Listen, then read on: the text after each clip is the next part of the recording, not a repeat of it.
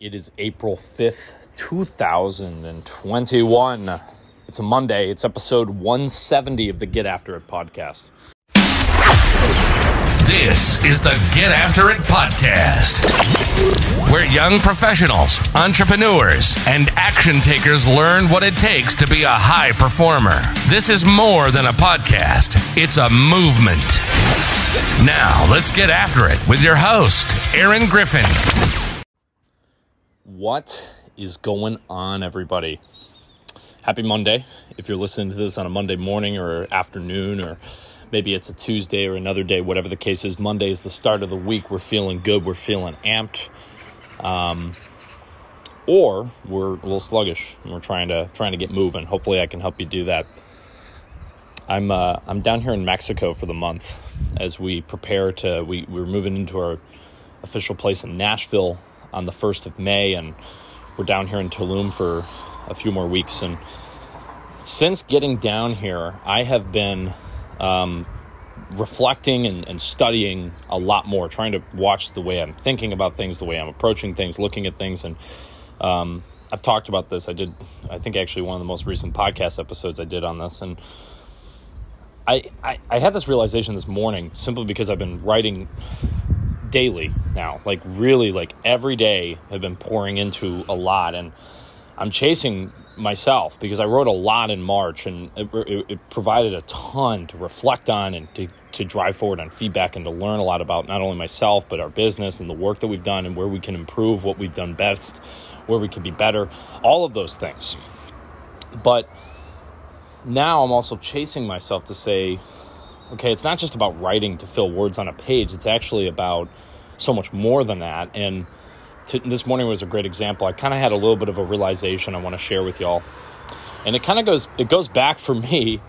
One thing I recognize more and more, and I don't know if anyone can relate to this. Maybe this is exclusively an Aaron Griffin problem, but my goodness, I cannot believe some of the ways I acted, the way I treated people in some Now, I wasn't an awful human being by any means. I'd like to think I was just a stupid high school student in some ways, or 16-year-old, whatever you want to put it. But I made some mistakes, right?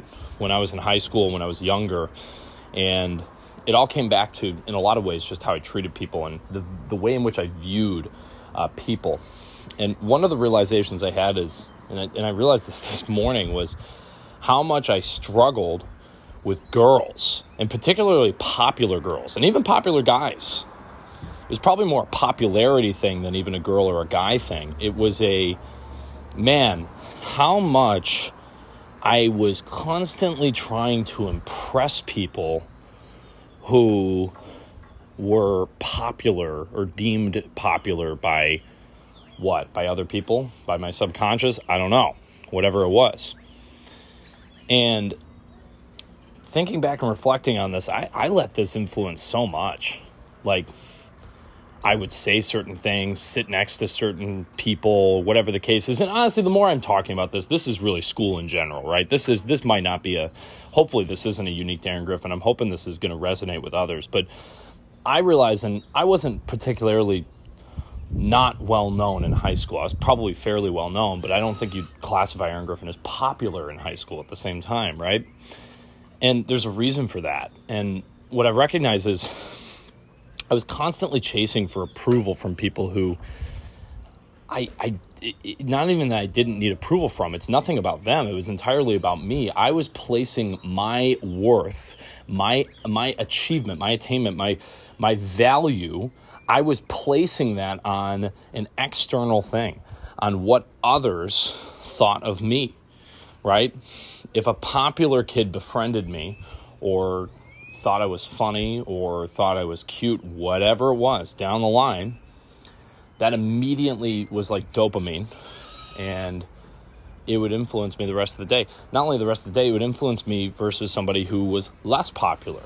I would put my guard down. I would be, it's ironic is that the best relationships I took out of high school and the people that I probably had the most fun with in high school, some of my best friends, were people who I never felt the need to impress because they were popular.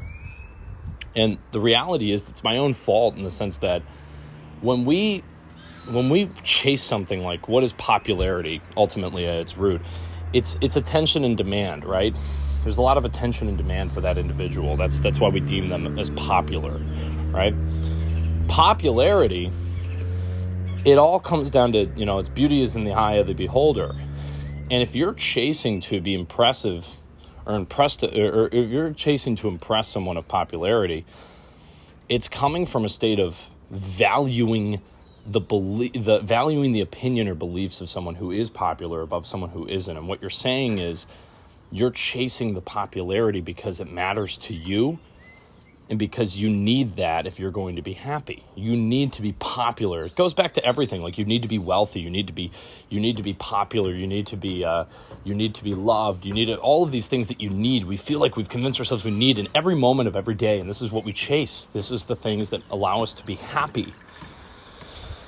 When in reality, when we need something, it implies a lack. It implies that we don't have it already.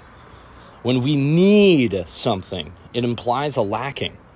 So that chase towards someone who's popular, chase towards somebody who's in demand, it implies that I myself am not popular. I myself am not in demand. And that's dangerous for your own self-image.